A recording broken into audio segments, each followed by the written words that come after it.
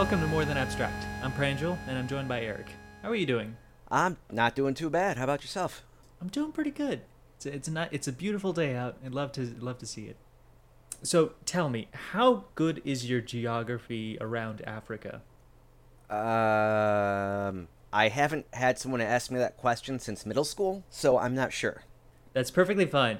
Just so you know what I'm talking about, could you go to Google Maps, Sure. just pull up Africa, I guess, and change it to satellite view? Yes. Okay. Are we going to be talking about erosion? Not erosion, but you're close. If you haven't figured, I'm going to be talking about Africa. Specifically, I've wondered how the hell early humans left the continent. Okay, interesting. It's something that really baffled me. It didn't really seem possible. Think 100,000 years ago, humans were in Africa in the middle part. They were hunter-gatherers at this time, so they had to move to greener pastures wherever their food went. Yes. You mean to tell me the animals and humans decided to collectively migrate to the middle of the most vast and desolate desert on Earth? Something doesn't add up. So we got a real mystery on our hands here. What possibly compelled this migration? Good question. I do think there was much less erosion at the time. I know that the Sahara Desert's expanding because of soil erosion, and it's growing and spreading because there's no vegetation to keep the sand in place. Mm-hmm. I do believe the desert wasn't as big back prehistory times. Mm-hmm. Well, that's what we're going to be talking about. Oh, About how humans went from Central Africa, back in the hunter-gatherer days, past the desert and through the Arabian Desert as well to elsewhere. yeah, looking at the map and that size of desert, I would think the same. How? The main idea here is the climate used to be different back in the day, and to show just how it changed drastically, I'm going to talk to you about how it's possible for the Sahara to be green until not too long ago. I'm completely interested in that. Before we get into the actual climate part, I need to define a few things. I know, the most riveting discussion. So, a desert is a place with very little precipitation for whatever reason. As you might be able to guess, that makes it a pretty hostile environment. But by this definition, it only cares about rain. The only thing that matters is moisture in the atmosphere. So places like Antarctica are considered cold deserts as well, just because there's no real rain or snow around there, so deserts. Slightly off topic, but I saw a map of American deserts, and there are many more than our common knowledge, and it's really interesting. Oh, really? Let me try and find that. Let's see it. Do you want to take a guess how many there are? 21. You got that backwards. It is 12. Oh, Thank you, Wikipedia. Here are the cold deserts. oh, yeah. Okay. It's a lot of deserts, more than I expected. But in the right region. Right. Well, okay, there might be many deserts around that I had no clue about.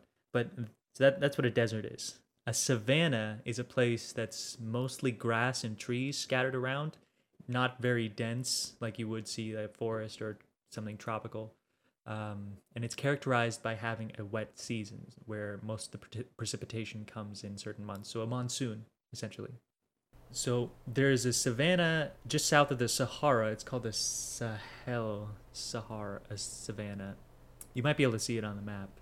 If you look at Western Africa, there's a green patch around the closer to the coast. It's right Yes. north of that. Oh, okay.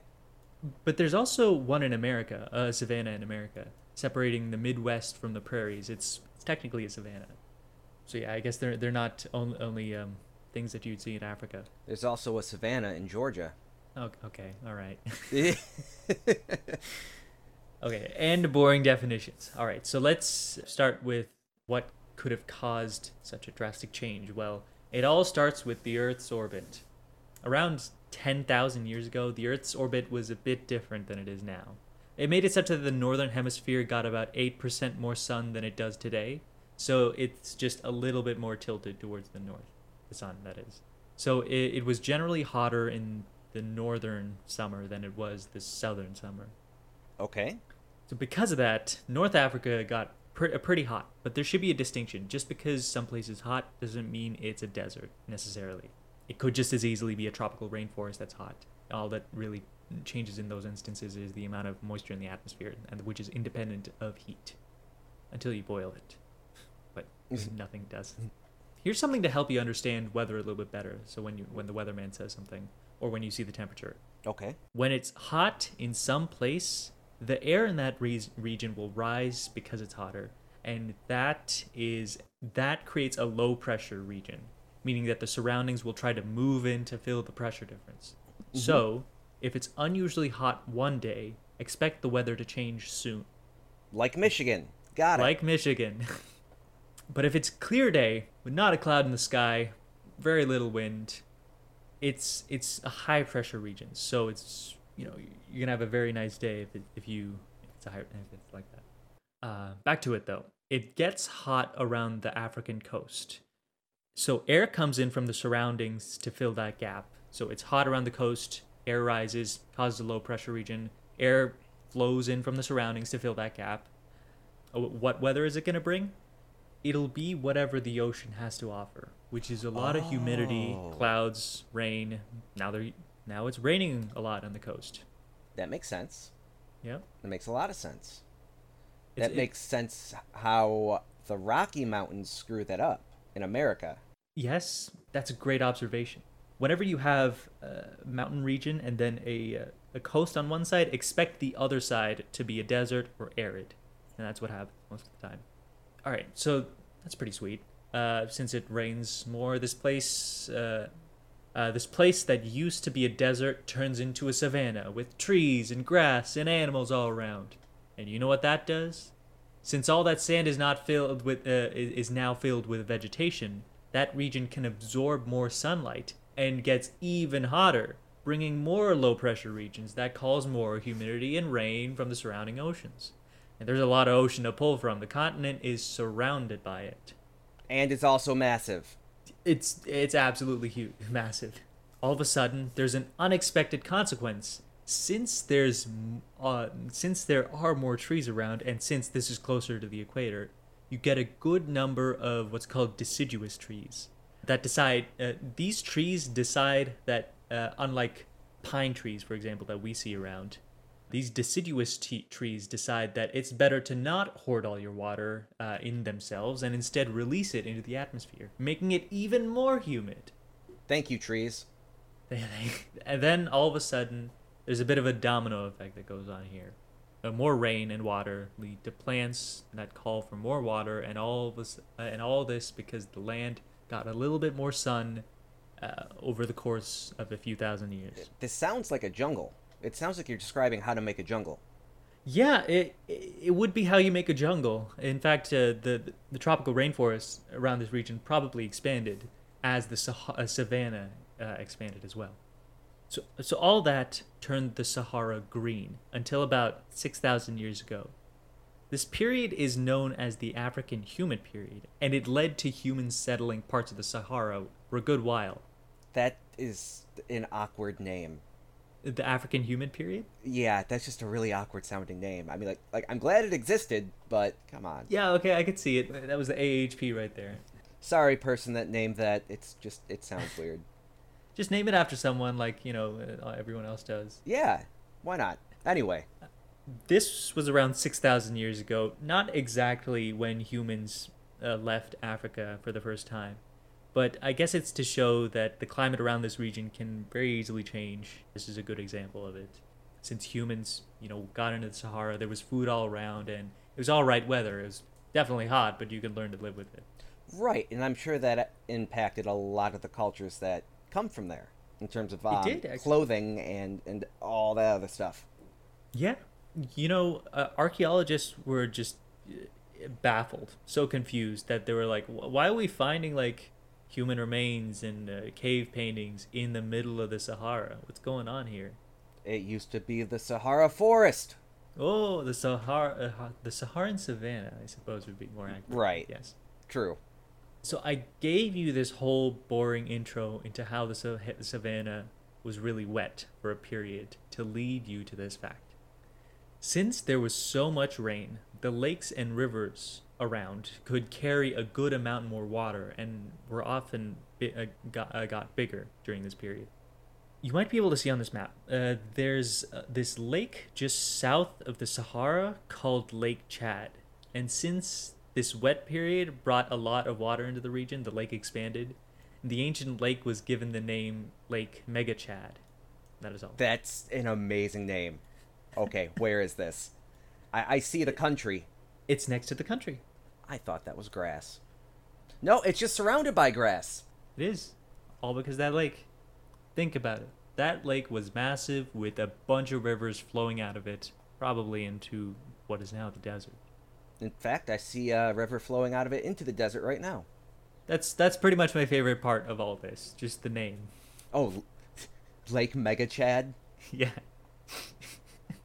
I hope that is on, like, their tourism page. I wonder how they would market themselves. Like, the most Chad lake in existence. dude, yes. But either way, that's how the Sahara, a desolate and vast desert, was once turned green. And it's all because it was just hotter. It's just a bit hotter. You know what that means? We're regrowing the Saharan savanna? Yeah, actually. We are? Some climate scientists think that if our climate change problem, the problematic one, gets bad enough, we might get a resurgence of the Green Sahara. But not in our lifetimes, of course. Like, it won't be a fast change that happens. What would the consequences of that be? I mean, looking just at Africa, not the rest of the world, like, what would reforestation in North Africa look like? From what I understand, it would just turn what is now desert to more vegetation.